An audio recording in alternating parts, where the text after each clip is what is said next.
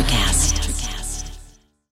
When you need mealtime inspiration, it's worth shopping Kroger, where you'll find over 30,000 mouth-watering choices that excite your inner foodie. And no matter what tasty choice you make, you'll enjoy our everyday low prices, plus extra ways to save, like digital coupons worth over $600 each week. You can also save up to $1 off per gallon at the pump with fuel points. More savings and more inspiring flavors make shopping Kroger worth it every time. Kroger, fresh for everyone. Fuel restrictions apply. It's 9:40. Hey, that was a good episode. We were on our game tonight. We have earned. I don't know if I'm allowed to give us 5 stars myself, but that was a good one. You know what?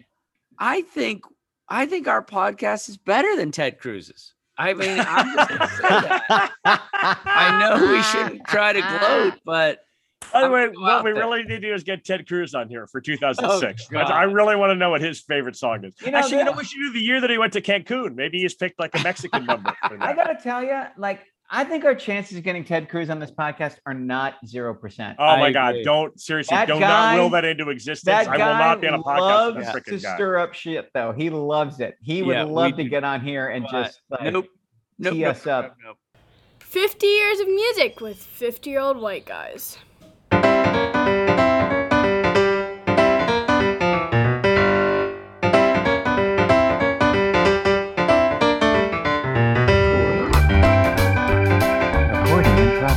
Fellas, let's go. Great to see you all. Welcome to Reunited, and it feels so good. Yeah. Oh, yeah. And look at the sun shining off of Jeff's shoulder in this video. I got a bad angle here. Both of you guys are backlit. Jeff's got the summit. And Tim, you've got like a weird lamp, and the asbestos is really looking very aglow. It really is. Did you put a lamp in the asbestos ceiling? There's a real shine off the asbestos. It's got a nice glow. Well, welcome to 50 Years of Music with 50-year-old white guys on the Electrocast podcast network. Ben Barton, you're back stateside. I am. Made it back home. Awesome. Went and picked up our other daughter, Georgia, in Atlanta, and brought her back here. So she's home for spring break. Everything's going great. And awesome. On a scale of 1 to 10, 10 being excellent, what are you going to give Denmark? Oh, yeah, 7 or 8. Denmark is amazing. Super nice. I mean, it's held down by the weather. You just have to be frank about the weather. But everything else there is really nice. There's probably like an ocean breeze that keeps things chill as well. Yeah, that must be it. It must be the ocean breeze. That must be it. Tim, you put your finger on it. I went for a run in the woods in Denmark. Oh. And you go by the bogs and the trees and stuff. And I mean, it's like old school Tolkien shit. I was just like, oh, it's amazing. That's awesome. Did you run into Tom Bombadil? Was he singing a little song? It was exactly like that, for sure. Wait, now you got to explain the reference because I'm lost. You don't remember Tom Bombadil from the Fellowship of the Ring? He's one of the characters that didn't make the cut in the movie because they run into him and he sings 8 songs and they drink mead for 70 pages. He saves them from a tree too. And then on they go to the adventure. I was always the moment when Dad made me read The Lord of the Rings. Tom Bombadil was like, are you sure about this? Man. This is a very thick book with a lot of elfin poetry. Oh, dude, and I'm sad to report I read that book to my daughters multiple times, and you're right. Tom Bombadil is a backbreaker. He's a tough sell. Yeah. Good call by Peter Jackson. Well, we've got so much to do. I'm so excited about 2005. I've got a pick. You know, sometimes I have a controversial pick, but I lean into it and I embrace it, and I'm excited about it. Yes, we know about that. I don't know about my pick for 2005, and yet I'm exciting. Pushing forward with them, and I'm really interested to see what you all think of this particular band, which leads us to our lead-in. Little Flannery, 8th grader, my daughter. We're driving along and listening to Beverly Hills by Weezer, and she's Is that on purpose or by accident? That was on purpose. Okay. It was on the radio. I'm a radio guy. And she's trying to guess who it is. And I thought one of her guesses was pretty good. She's like, is this the Cars? Because that's kind of a weird guitar. And I'm like, go girl. No. So I'm like, it's Weezer. And she's like, well, I've never heard of them. I'm like, kind of late 90s, early 2000s. And she's like, is that the era of bands? And I'm like, excuse me? And she's like, is it like from 1970 to 2000? Is that the era of bands? Oh, that's pretty awesome. And I'm that really is. That's deep. And I was like, what do you, first of all, like, basically she's saying the relevant portion of my lifetime is like the era of bands. And now we're done with bands. She's like, well, there aren't really bands nowadays. Jeff Simons, solo artist. What are your thoughts? Only by choice, only because I can't afford to have a band all the time who will hang out with me. Oh, that's really I have to think about that for a minute. Flannery is a genius. That's great. So I love that. And the other thing that's great is she doesn't. I also love that you misattribute Weezer's great. I mean, Weezer's 94 to 98 that they're good, and then they pretty much suck from 2000 onward. Well, have you heard their new record? Have you heard the EP that Weezer put out secretly this week? No, this week? Yeah, they put like they're trying to be cool and like secret drop. Like, no offense to big Weezer fans, but woof. It is not good. Anyway, all right, sorry. Ben, what were you gonna say? So all of the biggest stars of the 50s are not in bands. Just pause for a second and get that. Like, unless you want to count Buddy Holly as a band, like it's all individuals. Sure. And then the Beatles change everything. Then you get this weird transition, and then all of a sudden it's bands. And then this is right. I mean, basically, when hip hop became king, it's like that was it. Yeah, and I think too, like so much of her music comes from TikTok. And a lot of her TikTok is just dudes in their houses or women in their houses, like making sounds and putting them together. And that's not a band. Bands. Again, that's such a 50-year-old grandpa take. It's such a great take. You're the worst. I love it. Hey, I could tell there was a guy and he was making noises. It wasn't music as far as I could tell. She showed me this video of this dude who like flicks on and off the light switch. And then he's like, oh, that's his big hit, light switch or switch off or turn light on or something. I got to get her down here. Turn light on is probably not the title of the big hit, but I like that. You turn me on like a light switch. That's what it is. You turn me on like a light switch. Let's just move right on. Let's go to 2005's Grammy winner. I mean, I feel like this Grammy winner has passed me by as well because I was kind of shocked at here we go in 2005. It's the Grammy winner. How to Dismantle an Atomic Bomb by U2.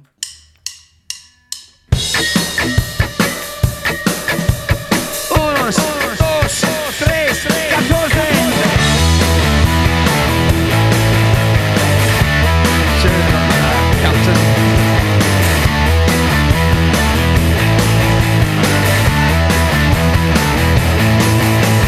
Lights go down, it's dark, the jungle is your head, can't rule your heart, a feeling so much stronger than I thought. Your eyes are wide and though your soul, it can't be bought, your mind can wander.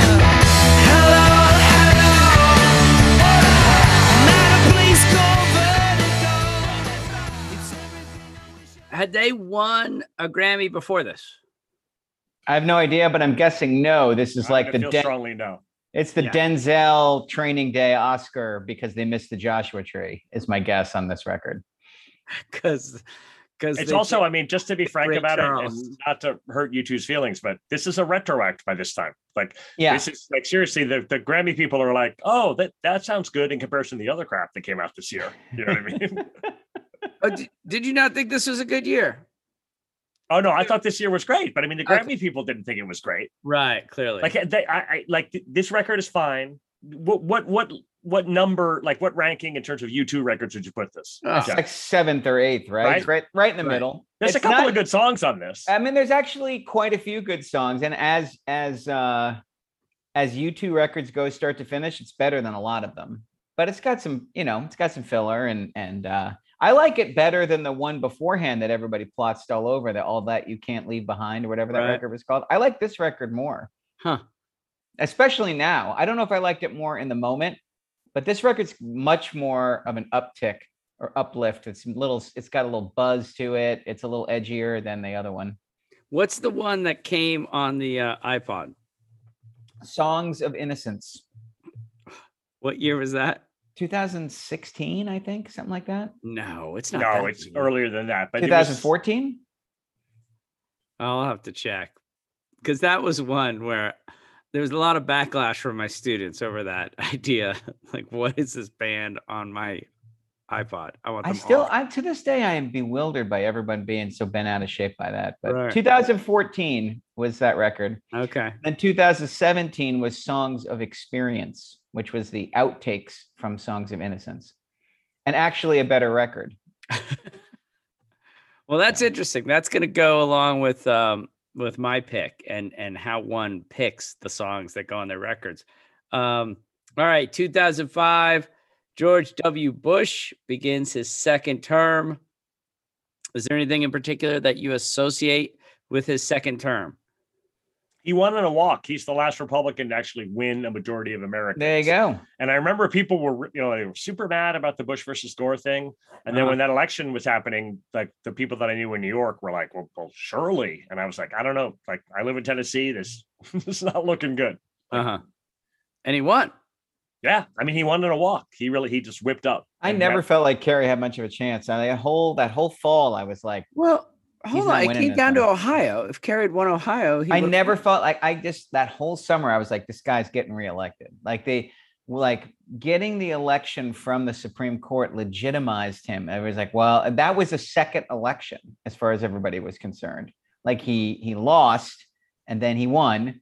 And then it was like, okay, well, we better elect him again so that it's not weird that we had a president who actually lost. No, I think that's unfair. I think that people thought he did a good job. I think people thought he did it. The people on this podcast maybe didn't, but I mean, like you are what your record says. Also, Kerry was a bad candidate. Oh, I thought, dude, Kerry, a bad candidate. I voted for him, but I voted for him with my nose closed. I mean, oh my God, dude, when he arrived at Pat's Steaks in Philadelphia, which I don't know if you know is a swing state. Oh, and they were like, you want it with whiz or without whiz? And he was like, do you have provolone? And I was like, just shoot me now. Just shoot me in the freaking eyeball right now. Yeah. Like, how hard is it to say wit whiz? Like, they gave you two options. You don't have to ask a further question. Take one of the options. Oh, man. Well, I always associated second term with Hurricane Katrina. Oh, yeah. Just a devastating. George Bush doesn't like black people. I've never seen a fellow celebrity more uncomfortable standing next to a celebrity than Mike Myers standing next to Kanye. And that was unbelievable. I'll never forget. I'll never know how to move forward. Oh, he looked so upset. Ha ha ha ha ha. And then he read that bullshit cue card, and Kanye tripled down on Wayne's face. Oh, it was so great. So devastating hurricane. 240 people die in Mississippi. 1,600 die in New Orleans. Have either of you been back to New Orleans since Hurricane Katrina? Yes, I have. I've been back 3 times. It's fantastic. It's strong awesome. Recommend. So strong recommend to all of our listeners. Go to New Orleans. Great museum on Katrina, and like you get to learn all sorts of geological quirks about that particular area of our country, but also the music just still kicks butt in New Orleans. Great music, great food, good times.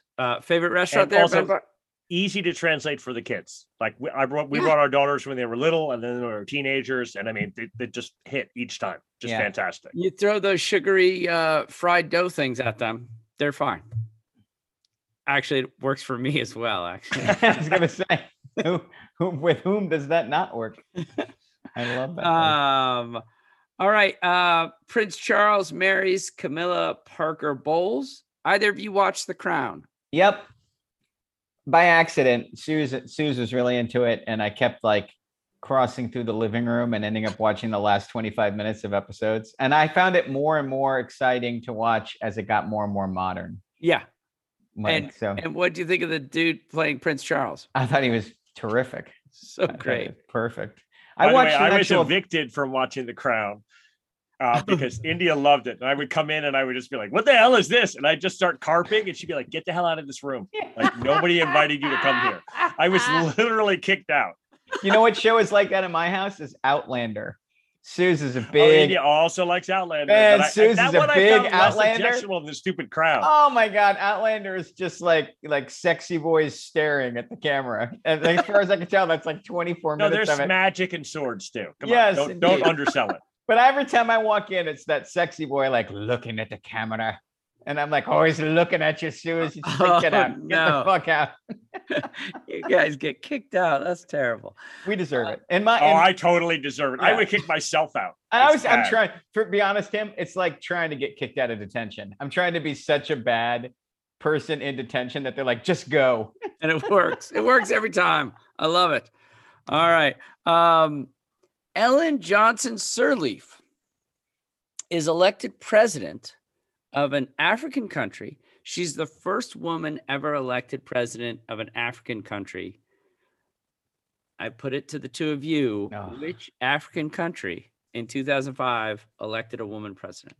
This podcast continues to humiliate me. It is not Cameroon. Jeff, do you have a guess? I'm playing Ben Barton's version of Who Died. I'm not. I might not even name an African country. We've established what a lunkhead I am. How about Tunisia?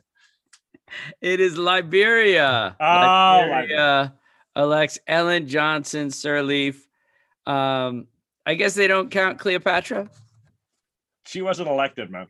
Are you sure? I think pretty sure. Okay, all right. You can ask the people who lived underneath her. I feel confident they were not electing her. Jeff Simon. By the way, I mean, not to be mean, but Liberia goes through they go through a brutal, horrible civil war years later. Yes. Presumably not her fault, but I mean, it didn't work out. Let's hope so. Yeah. Jeff Simon's redemption time. Who is Mark Felt? Mark Felt was Deep Throat. Woo! He's the Woodward and Bernstein's insider tip guy who leads them through the Watergate break-in and the resultant cover-up that brings down the Nixon administration. Excellent work there. Wait, and hold on, before we go on, what was his actual job? He was the second in command at the FBI. That's what I thought. I thought he was the undersecretary of the FBI. Yeah. If he knew, how many people knew? That is the great question, isn't it? Because he's not. I mean, like the speculation was it was like John Dean. You know what I mean? Right. Like a person directly on the inside. But then they named this guy, and I was like, I've never heard of this fucking guy. And he was like a sub person with a sub person. Like there must have been 35 people who knew. Yeah, maybe even more. Like it's actually a little bit disturbing that there's just one Deep Throat when you actually get down to it. I know. I totally agree. I agree. Thank goodness, though. I mean, like we have Iran Contra 10 years later, which is a million times worse and implicates an even bigger pool of people. And, nobody that did not stain those reputations in the same way. But to quote Jeff Simons, thank goodness we learned our lesson. Yeah, I know. As a country and haven't. That's one of the best things about this trip down memory lane that you provided, Tim, is I'm just reminded of how often and successfully we learn from our errors. All right. Well, since we're professionals now and we have ad breaks, I've decided that the ad break should bump up against a question. And that question then lingers in the minds of the listeners. Oh, dude, Isn't this on a great? whole Surely will also linger in my mind. Well, right, nice. But then we can cut all the dead space that this question will create. You're going to cut dead space from my brain? What's going to be left? That's not okay, Timmy. So can you use the when you do that? Can you say we'll be right back right before the ad break? I want you to do the whisper. We'll be right back for us. Sweaty balls. Yeah. So I'm driving back from Columbia, South Carolina with Martha. We had a volleyball tournament. Her team lost in the championship. I don't want to break that down right now with the two of you. But on the drive, there's some sort of pre-recorded program on Sunday night, and they start talking about the top 5 most successful duos of the 80s. And so I start cranking out guesses. I'm a little disappointed in how I did.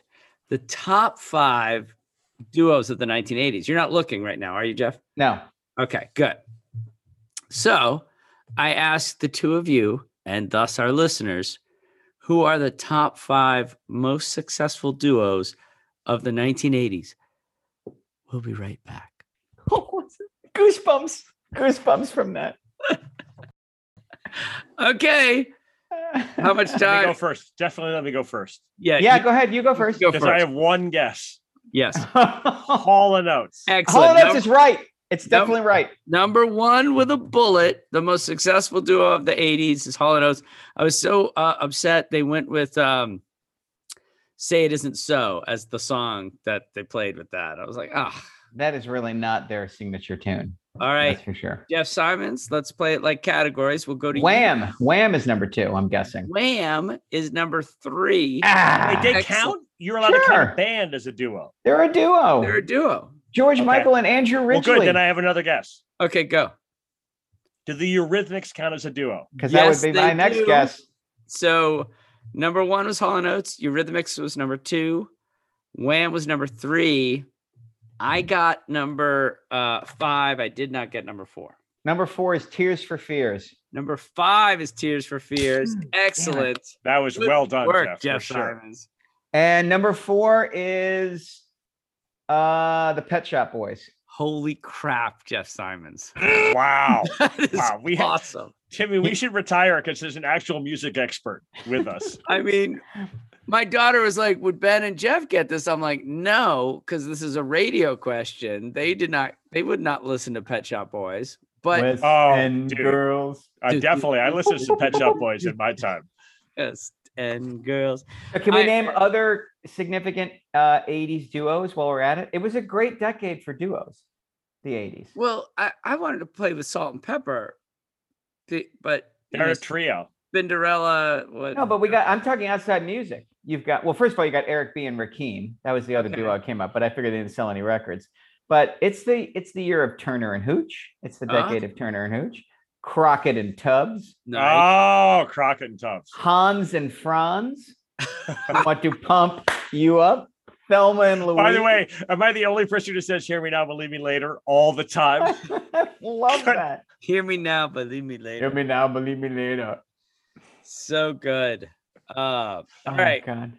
We will now go to 2005's most successful selling album, the number 1 album of 2005. This also shocked me, but I guess we can't call it a retro act if it was the number 1 selling album. No. Here we go. This is the biggest hit off that record. I had to look it up to make sure I picked the right song, but here it is. It's the number 1 album. The Emancipation of Mimi by Mariah Carey.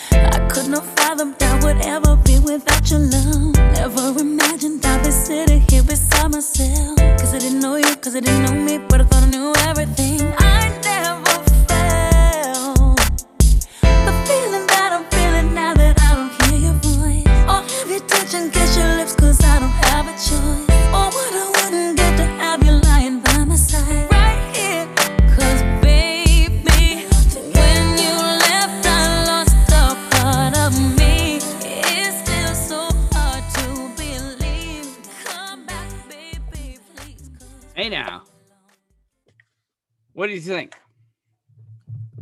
That's the best-selling album of this year. Is that true? Yeah. Mariah Carey, The Emancipation of Mimi. I shared my thoughts. I mean, I'm not like, I don't have a virulent negative reaction, but okay, doesn't do much for me. Yeah, me too. My visceral reaction of that is Chaperoning High School Dances. That song got played a lot as the last slow dance of the night. And it has like that particular track, the subwoofer is so distracting. Like they hadn't really figured out how to get that deep bass sound in a way that really matched. It's just like, Oh, by the way, I totally disagree. When I was listening to it, I was like, there's one thing I like here. It's that deep noise. That's working for me. I want it to be a little That's deeper. The best thing that happened. Deeper and like, this is like, it's just not doing it for me. Wait, now, can you play it again just so I can focus on the bass? Go ahead. Yes, you can. Hold on a second. I'll give you a little more of that sound. Here we go.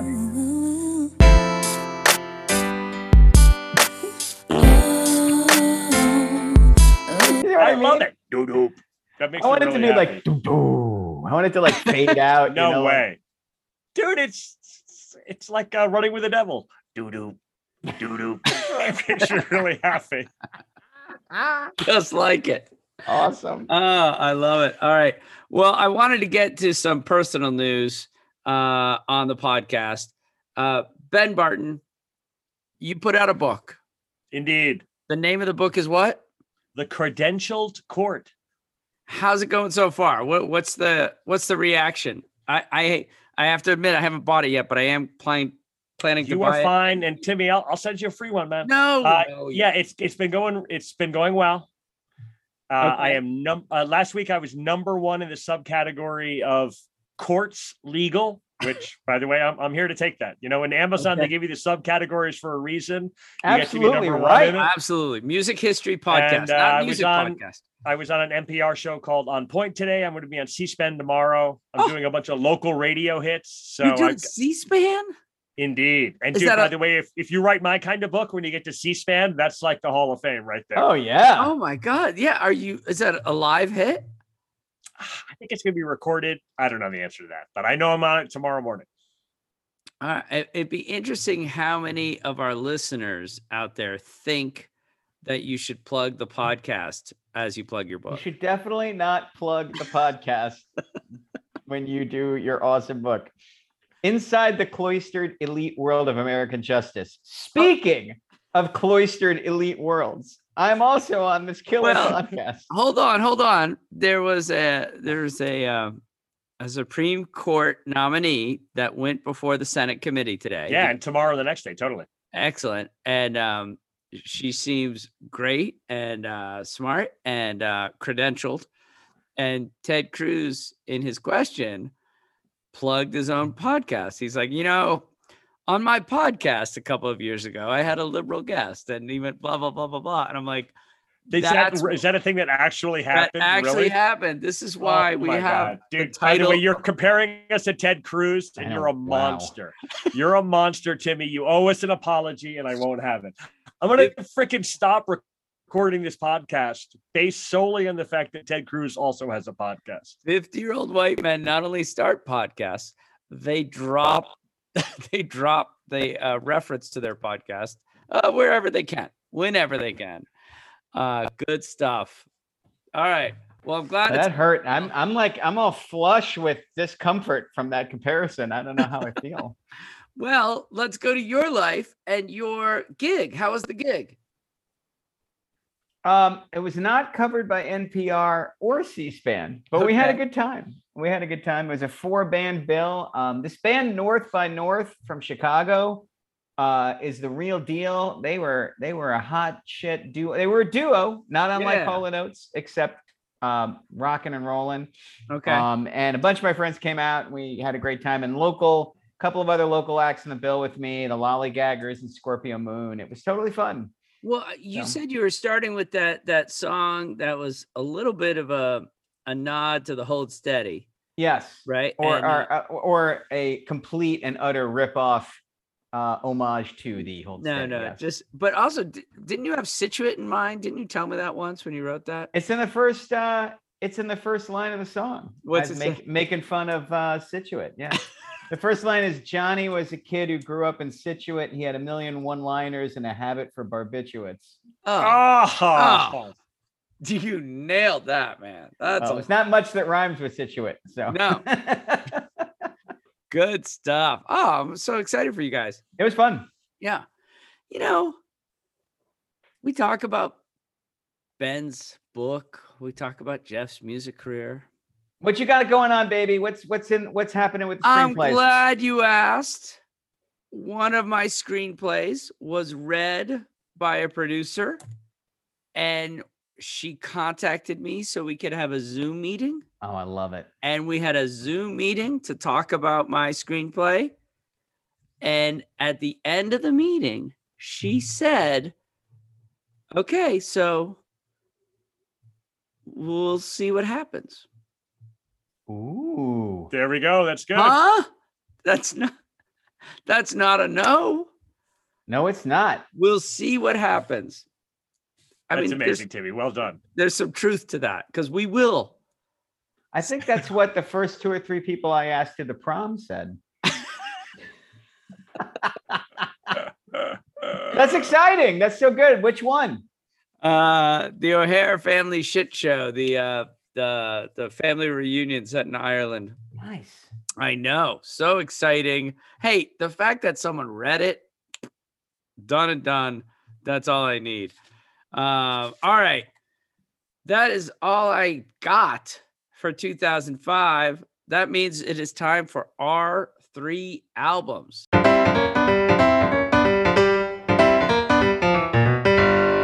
Our 3 albums.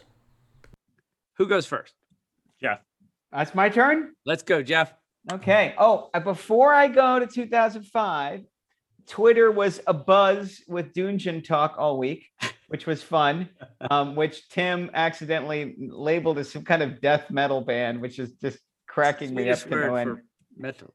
Anyway, I made a Dungeon playlist. So Nina and other folks were like, where do I go next? If you go to Jeff Simons on Spotify, the first playlist after my own music is called Dungeon with 3 exclamation points.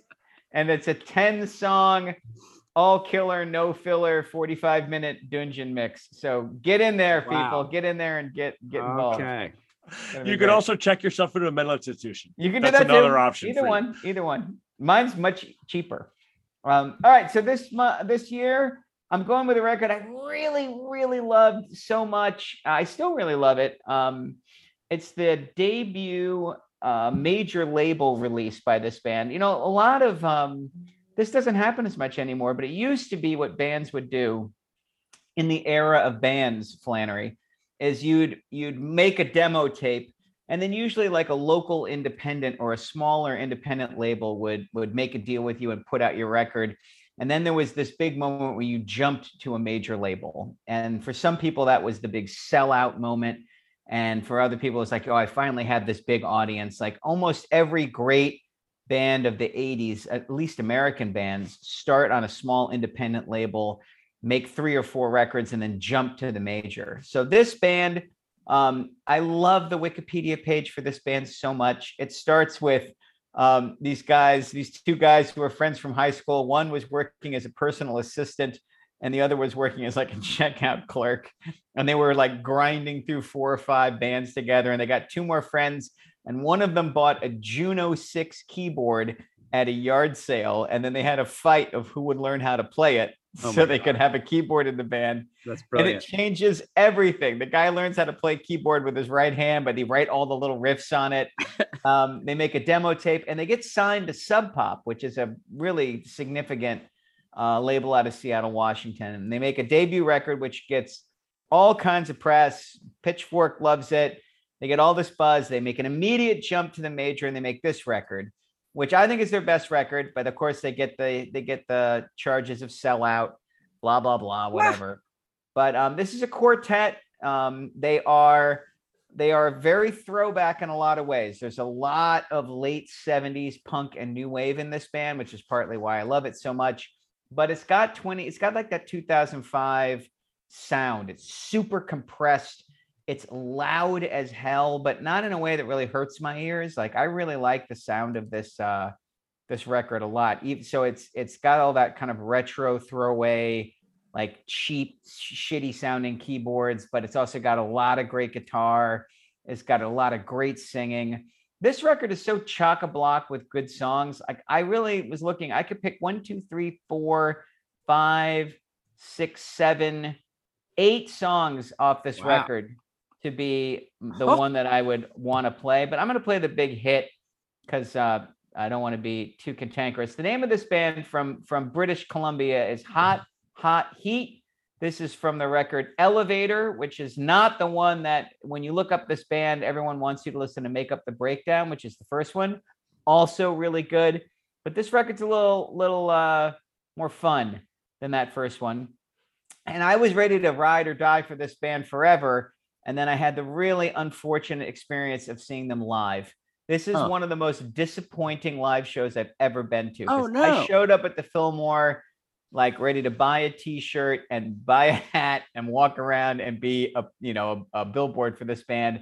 And they had I don't know if it was an off night or not, but they actually royally sucked. Like they turned a 1,000. Wow, is that true? They turned a 1,000 person crowd into a 200 person crowd over the course of 45 minutes. Like because they were disinterested. Never heard that story. Drummer couldn't keep time. Songs fell apart. Singers out of pitch.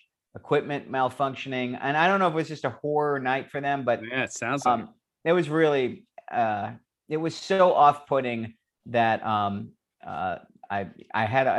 will tell you, like, you see a terrible live show, it's just really hard to recover and stay. But 8 years removed from that bummer of an experience, whatever it's been, like it's probably 13 years now, I went back to this record this week and it's just great. And it's fun as hell. And it's like 35 minutes. Like it's just a wonderful, digestible, like you put it on, you sing along and it's over. This is You Owe Me and I Owe You from Elevator.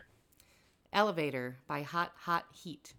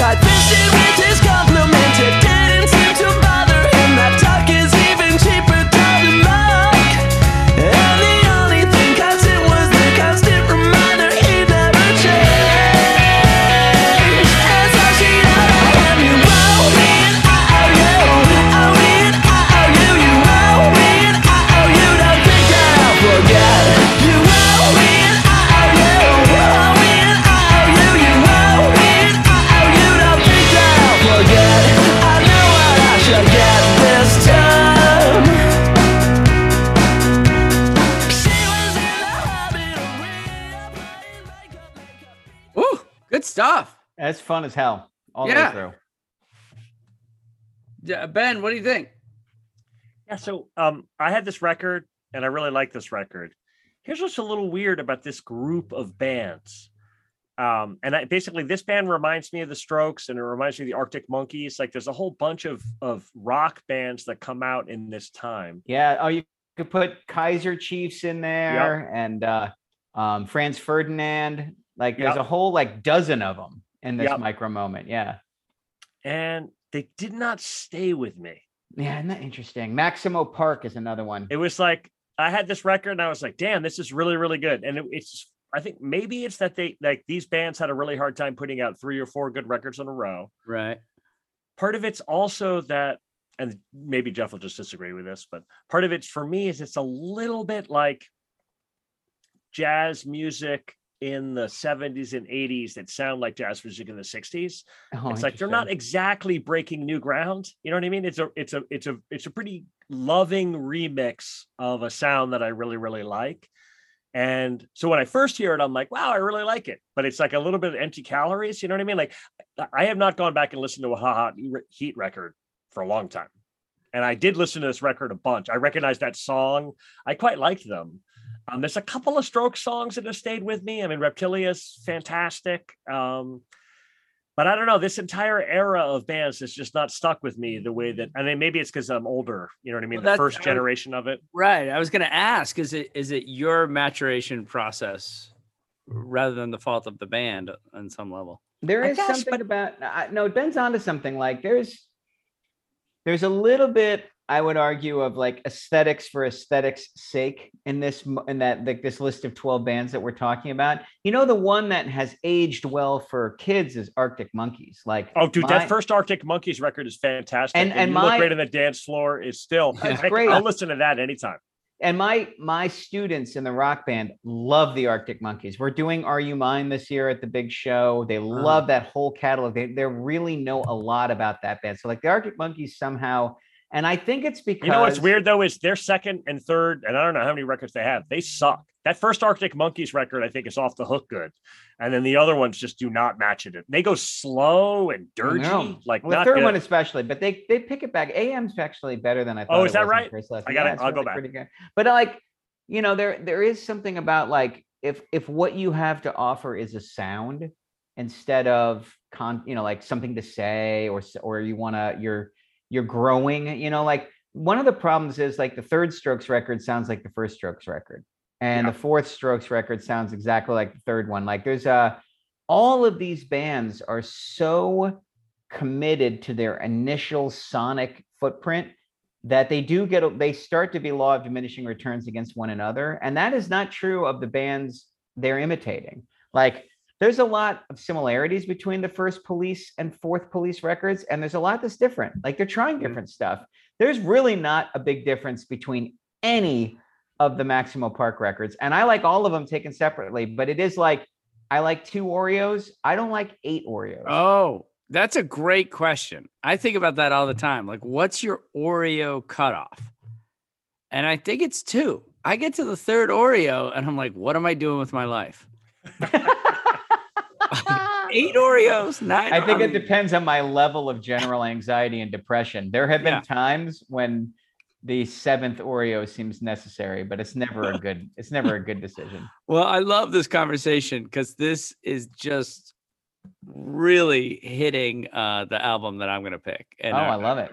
I'm just so interested in what you guys are going to think and how this band was processing its moment. But I digress.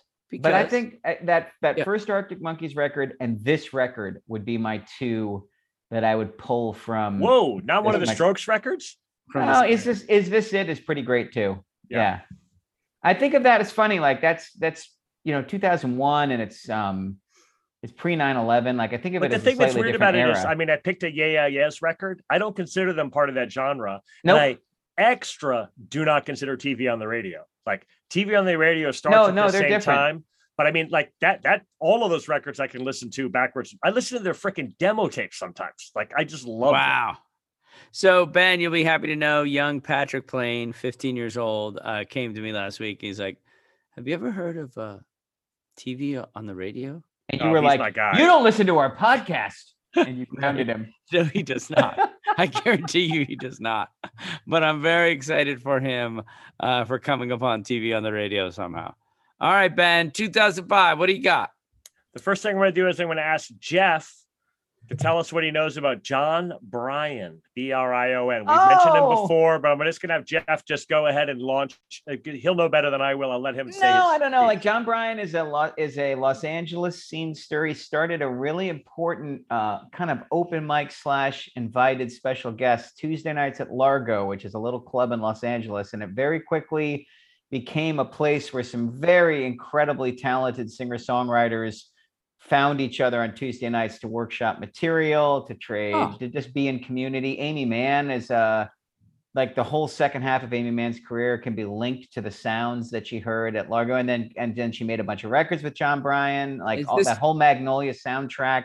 Is this the Tuesday Night Music Club of Sheryl Crow fame? It is not. It's a completely different bunch of music. Although that is a damn fine group of musicians as well, that Tuesday Night Music Club. But and then he does a lot of soundtrack work, but he's also a singer-songwriter in his own right. And the records are really they are the sign of a guy who has mastered a lot about music. They are incredibly impeccably well recorded.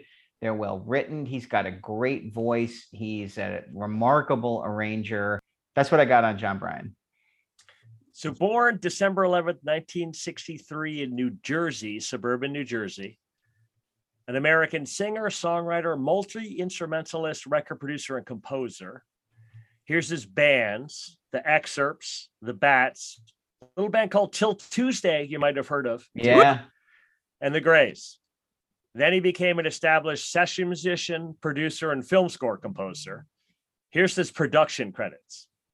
Of Montreal, Amy Mann, Eels, Fiona Apple, Elliott Smith, Robin Hitchcock, Rhett Miller, The Crystal Method, which I assume I'm the only person who likes on this thing. The act I'm going to talk about next. Get busy, child.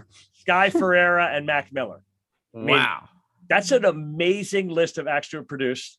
His film scores include Hard Eight, Magnolia, Punch Drunk Love, Eternal Sunshine of the Spotless Mind, I Heart Huckabees, 2017. That's my favorite. I love the soundtrack to I Heart Lady Bird. Wow. Like this dude is just been, unbelievable. and those are like all of those movies are fantastic and the music works great. Wow.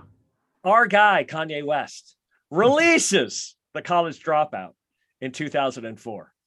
If you've seen the documentaries, like everything with Kanye, it's too long and it's annoying and it's amazing. Like his desire to make it, he's just burning at it. By the time the College Dropout comes out, he is among the most successful producers in rap music, and he could have just been Timbaland. Like it's a very good living to be the top rap producer, and he was that. Instead, he steers into a solo career. He puts out College Dropout. That record's a big enough hit where he just goes ahead and cuts another record within 1 year. Again, similar to the conversation we just had, he could have just repeated it. He's already famous for taking soul samples and speeding them up, this like chipmunky sound that he gets on the College Dropout. Instead, he goes for a completely different sound, and he brings in John Bryan to co-produce the entire record. Like that guy sits in the studio with him all the way through it.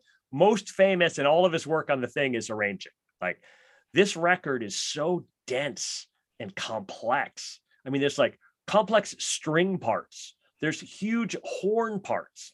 Like this record is just packed all the way through. It's my favorite Kanye album. And it has arguably the best Kanye song, but it depends between my best and favorite. Okay. It's not the strongest album gate to gate all the way through. It goes through a pretty significant valley in the middle. But it's got the highest high points. And also just as an announcement of his artistry, to put out the first record and then just be like, you know what? I'm going to put out a record that sounds nothing like the first record. And I'm going to bring in a weird white guy, like who nobody's heard of. Like, I'm not going to bring in a famous producer. He doesn't bring in Glyn Johns. He doesn't bring in someone people are like, oh, wow, good for Kanye, like working with a Beatles producer. When Brian came in, there's this amazing interview with him. So funny. They're like, how did you get the gig with Kanye? He's like, I have no idea. And they're like, why did he choose you? And he was like, I produce records. And the way I describe them is popular music records that are unpopular. That's why I do Amy Mann until Tuesday. Like, it's just why like, the connection, and that Kanye's ear was so good that he heard this guy's records and was like, oh yeah, that's the guy. And not just for one song. Like, I'm going to have this guy come in. He's going to do the entire record with me because that's what I want my record to sound like. Kanye's in this like huge explosive phase. Like, he's reading poetry. There's a bunch of reference to Nikki Giovanni on this record. Like, he's reading poetry. He's listening to Dylan records. He's super into Portishead. Like, there's this record, Portishead live at the Roseland. Portishead is this like trip hop act. And they have an actual live album that they put out in the Roseland in New York, where they've got the New York Philharmonic backing up this trip hop act. And it, like, I would say it's fantastic. I personally love it. It's actually kind of a hard listen. It's a super weird record. It's like one of Kanye's 5 favorite records. He's like, oh yeah, that was what I was doing. I heard that string section and I was like, how would I get that? Great. And that's why I brought in Amy Mann's producer to be the producer on this record. I love this record. It's a fantastic record. The first 3 songs on this record match any first 3 songs. Woo! Heard 'Em Say, Bold Touch statement. the Sky, Gold Digger. Those are the first 3 songs on this record. And then the last song is Gone. And then in between, you get some ups and downs along the way. Among the ups is just the beautiful, heartbreaking, wrenching song, Hey Mama. That's just an ode to his mother, where there's a scene in the song. his mother's crying over a guy, and he's 10 years old, and he's on the floor with his mom hugging her, and they're crying. And he says, "I will love you so much you'll never hurt again. I'll buy you a car. I'll buy you a mansion. I'm going to take care of you." And it tells you so much about Kanye, and then just the heartbreak of his mom dying. Like, this is a guy who grew up with a single mom, and that's the single most important person in his life. And I can just tell you, having been in love many times, and maybe I'm just speaking for myself, but there's no version of love where you take away everybody else's pain. Like, it's not possible. Like, that was what he hoped to accomplish in his life. And he just set himself up where he could just never, ever accomplish that. One could argue that's what's driving him crazy. Yeah, man. As we record this podcast. Oh, dude. And it really hurts my feelings that we have to do this now, where he's continuing through another one of his various meltdowns. I actually listened to Heard Him Say so many times in my life, and I listened to it all week, and I couldn't figure out where to start. Jeff, just start at the beginning of Heard Him Say, but you're gonna have to go like a minute 15 to get through the end of the chorus. This song just tells you everything you need to know about Kanye. Late Registration by Kanye West. Yeah. Yeah. Yeah. And I heard him say, nothing's ever promised tomorrow today. From the shy like Tim and Hardaway. So this is in the name of love like Robert say. Before you ask me to go get a job today, can I at least get a raise on the minimum wage? And I know the government administer AIDS, so I guess we just pray like the minister say. Alu Akbar and throwing some hot cars. The things we seen on the screen is not ours. But these niggas from the hood, so these dreams not far. Where I'm from, the dope boys is the rock stars, but they can't cop cars without seeing cop cars. I guess they want us all behind bars.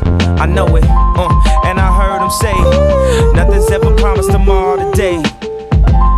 And I heard him say, nothing's ever promised tomorrow today. But we'll find a way. Nothing lasts forever, but be honest, babe.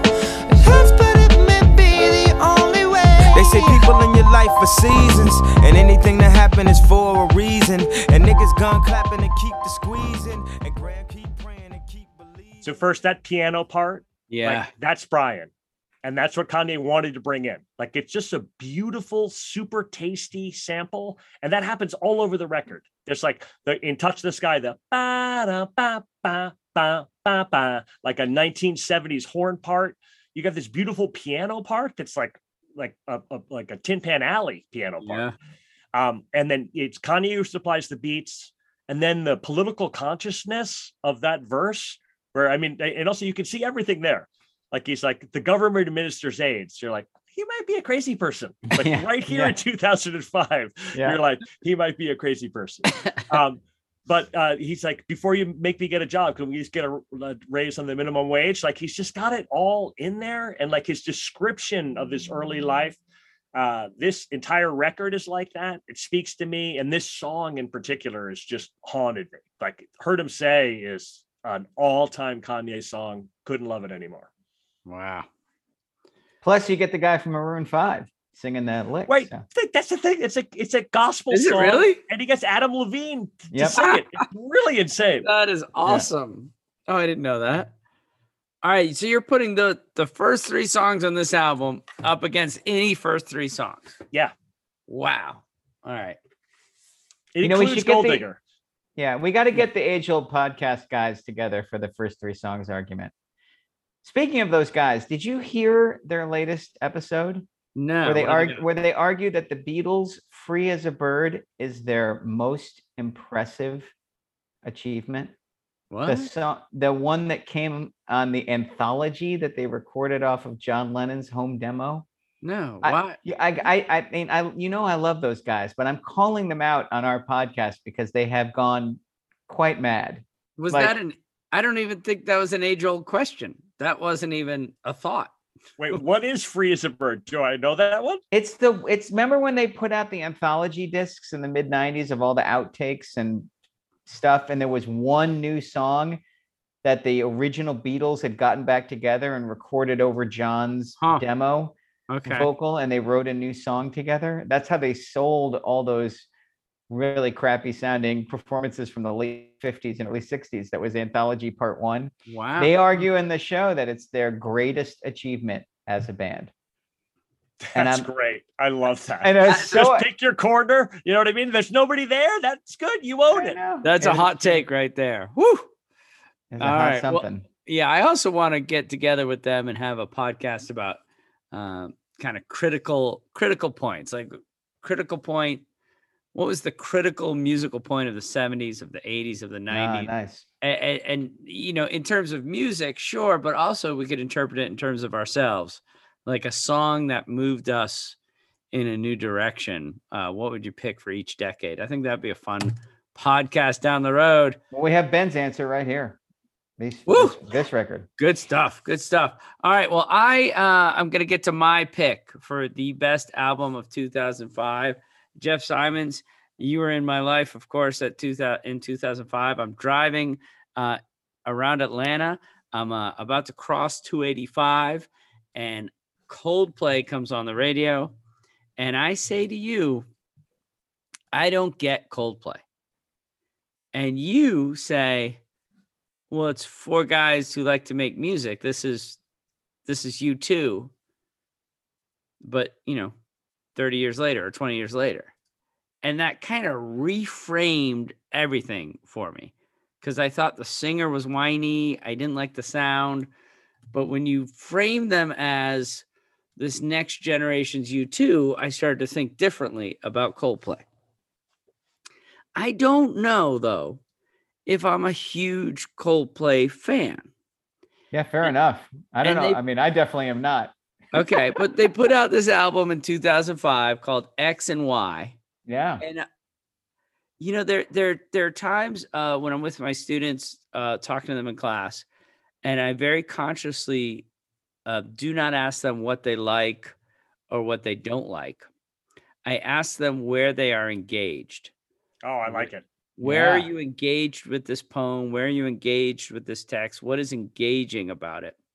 And I find myself engaged by Coldplay, even though I don't always like them. And I think, to your point, it's four guys who like to make music, and I think they're trying their darndest. This is a band that tries really, really hard. I agree with that. And one might say sometimes they try too hard. I agree with that. No question. This album, they have the same producer as the previous two albums, and they had great success with the previous two albums. And they fire him after recording, I think it was 20 songs, because they don't like their sound. And then the record company's like, where's your album? And they're like, let us go out and try some. They start playing some of the songs live, and they like how they're playing them live better than how they recorded them. So they have to go back and re-record all these songs. And I think it's interesting. They're not Blur. They're not Oasis. Radiohead is, reaching the apex of their powers at this time. I think it would be hard to be Coldplay in 2005. Well, except for the fact that you're selling 20 million records and marrying Gwyneth Paltrow. I mean, there are harder fates than the Coldplay. They do have to cheer themselves up in that vault full of money. In the Scrooge McDuck vault, while they do the backstroke in their gold coins, they're like, it is hard to be Coldplay. You know what color gold is? Yellow. Which, by the way, I like that song. But go. I'm waiting. Let's play X and Y, and then let's talk a little Coldplay. Well, I want to play "Fix You" from the 2-minute mark. Yeah. See, did you hear how Ben was like, just started at the beginning? Like, I'm not gonna ask a lot of the DJ. And we're also gonna, for educational purposes, play it a little bit longer. X and Y by Coldplay. Just what you were.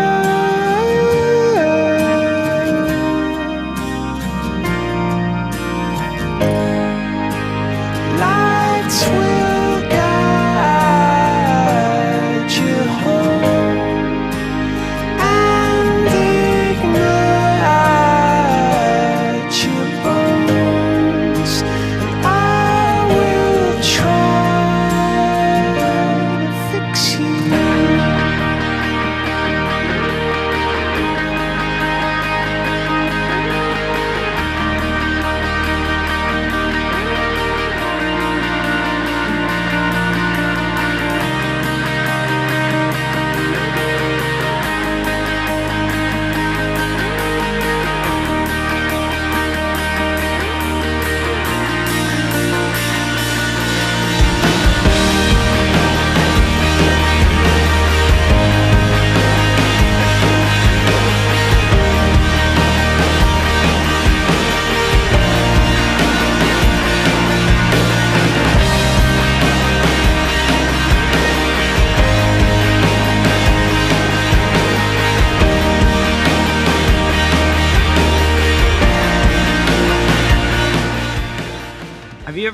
Have either of you ever seen them live? Yes, I saw Coldplay live. What'd you think? I thought they were really good. In fact, I was ready to write that band off completely because they were starting to really annoy me. And then I saw Chris Martin do a solo acoustic, like 10 or 15 minutes, and he was dynamite. Just cool. Just terrific guitar player and rhythm guitar player and singer. And so like they bought my forgiveness. I hate the last 2 or 3 Coldplay records a lot. They've really gone off the end for me. But I love still the second record. It's a rush of blood to the head or something like that.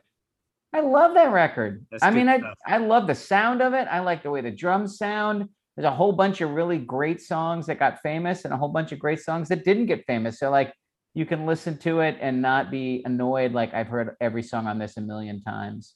But we were talking earlier about bands not being able to kind of find a new sound or having that sonic footprint that they go back to. See, this band definitely went to a whole new sound. I just happen to hate it. Right. That's on me, I guess. Like I don't like where this band went at all, but they did go somewhere. It's like when Ben talked about Eddie Van Halen. Well, it's when he got lost in the keyboard section of his search, you know. So Ben, what do you think of their search? Yeah, so I really, really, really like some Coldplay songs. That's how I put it. Right. I do not like their entire catalog. They're not an all-timer for me, but I went through and looked at it. These are my top 5 played songs, and I would stand by any of these. Okay. First of all, Jeff, can you guess number 1? 78 plays on my iTunes. I can't even imagine. What is it? Scientists. Oh, nice. Good for you. I love that one. So pretty. Take it right back to the start. Questions of science. Yeah, that's the one. Science in progress. I'm like, oh, are we talking about science in progress? Yeah. Those are among my favorite things. Not since Thomas Dolby have I been so excited about science. Okay. I guess. How about number 2? Clocks is number 4. Oh, okay. Nice. That's on the same record, and that 1-2 punch on that record. I mean, they go back to back. Oh, is it Yellow?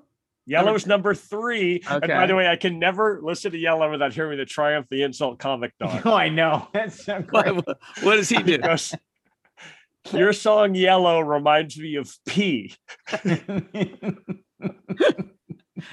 That's it. And then it goes, when you were U2, I liked you so much more. Yep. Yeah, I heard people. But Yellow is great. That song is freaking great. People called them U4 when they first came out, right? As an insult. No, that's rough. And then there's 2 more. Well, I love In My Place. Is In My Place one of them? That's my sneaky love. So one is, I've got 2 later ones. Ooh, I'm going to guess. All right, so Violet Hill. Yeah, that was going to be my guess. Yes. Oh, with the piano. From Viva La Vida, right? Cold December. Yeah, that's the one. Yep, that's the best song on that record by a lot. Oh, that song is fantastic. And then last but not least, Guns from 2019. Oh, yeah, that song's great. Is that the one that's like a 75 seconds minute long? 45. Yeah. I cannot recommend it enough. Oh, cool. Fantastic. So good. Yeah, and here's what I'll say about Scientists, Violet Hill, Yellow, and Clocks. Kids love it. I mean, my daughters, like, this is a rock act that I can play. As soon as I played the Scientists, they're like, oh, yeah, that's great. Put that on the mix. Like, I'll listen to that more. Like, this one really, really translates. Yep, he's right. Cool beans. I think it's probably, we're supposed to probably dunk on Coldplay, but I don't have it. I mean, whatever. I don't have a big appetite to do that because they, like we started, this band tries really hard. And when they get it right, they make really great songs. They don't make really great records, but who does? Like, you know, oh, dude, there's only how many bands have 5 great songs? Right. I mean, that's a lot. You're pretty good. Yeah, I agree with that. And to make the call to be like, you know, I don't like where we're going. Let's keep trying and let's keep pushing. It's definitely their pop. You know, U2's pop. Like they finished it 5 minutes before they had to turn it into the record company, and that record's not very good, but it's a band like so desperate to reinvent itself, they'll try anything. And Coldplay's at least got that. They've at least got aspirations. And they've got that being said, there's a Coldplay Chainsmokers combo, which I won't recommend. I'm just going to go ahead and say, just don't listen to that. That was the one we heard on the radio coming home from middle school today. And Flannery's like, I think this is Coldplay. And I'm like, I think you're right. However, there's a mix there. Yeah, I'm not a big fan of that song. All right. It's 9:40. Hey, that was a good episode. We were on our game tonight. We have earned. I don't know if I'm allowed to give us 5 stars myself, but that was a good one. I was. You know what? I think our podcast is better than Ted Cruz's. I mean, I'm just gonna say that. I know we shouldn't try to gloat, but by the way, what we really need to do is get Ted Cruz on here for 2006. I really want to know what his favorite song is. Actually, we should do the year that he went to Cancun. Maybe he's picked like a Mexican number. I gotta tell you, I think our chances of getting Ted Cruz on this podcast are not 0%. Oh my God! Don't not will that into existence. I will not be on a podcast with a freaking guy. Stir up shit though. He loves it. He would love to get on here and just tee us up. Nope. Yeah. All right. Well, maybe we should get another Ted Cruz. Let's just get a guy named Ted Cruz. There's got to be. There are quite a few, I think. Now you're on to something. If Ted Cruz, if you're out there, give us a call. My favorite thing about Ted Cruz is who likes him. Like seriously. No. Like Craig even Mazin. People who are political allies of him are like, I can't stand that fucking guy. Like Craig I despise that guy. As a screenwriter, he's written a number of really great films, and I follow his podcast. And he was roommates with Ted Cruz at Princeton. I've heard that guy interviewed, and it's hilarious. I work with the guy who went to high school with Ted Cruz and did a summer internship with him when they were both clerking for a Texas judge. And I will not tell his stories for him, but Ted Cruz's roots of being an unlikable dipshit go deep. I'm just going to say that. Poor guy. He did a lot. He did a lot with almost nothing. I got to hand it to Ted Cruz. Like, I mean, he's blessed with a punchable face and a repellent personality. He has gone a long way. I'm very impressed. In that the good news is not as far as he wants, though. Let's just keep hoping that's true. Let's keep hoping. All right, gentlemen. Thanks so much for tonight. Yeah. See you in 2006. Woohoo. Bye. Hey there, I'm DC. I host the rock podcast, Back to the Arena, The Interviews. It's about a 30-minute podcast where I talk one-on-one with a band who has released new music. You can find us on all the best podcast sites like Spotify, Apple, Google, iHeartRadio, and more. If you're a rock fan like me, subscribe today to Back to the Arena, The Interviews. Electricast. Today is working for me. Do you believe that for yourself? Hey, I'm Pastor Julie, and I want to empower you through encouragement. Inviting you to my podcast, Big Truth Encouragement, where I unpack living a faith-filled life. I created my podcast for the ladies, but gentlemen, you'll gain something too. So I invite you to listen to Big Truth Encouragement on Electricast and any platform where you listen to your podcast. Electricast. Electricast.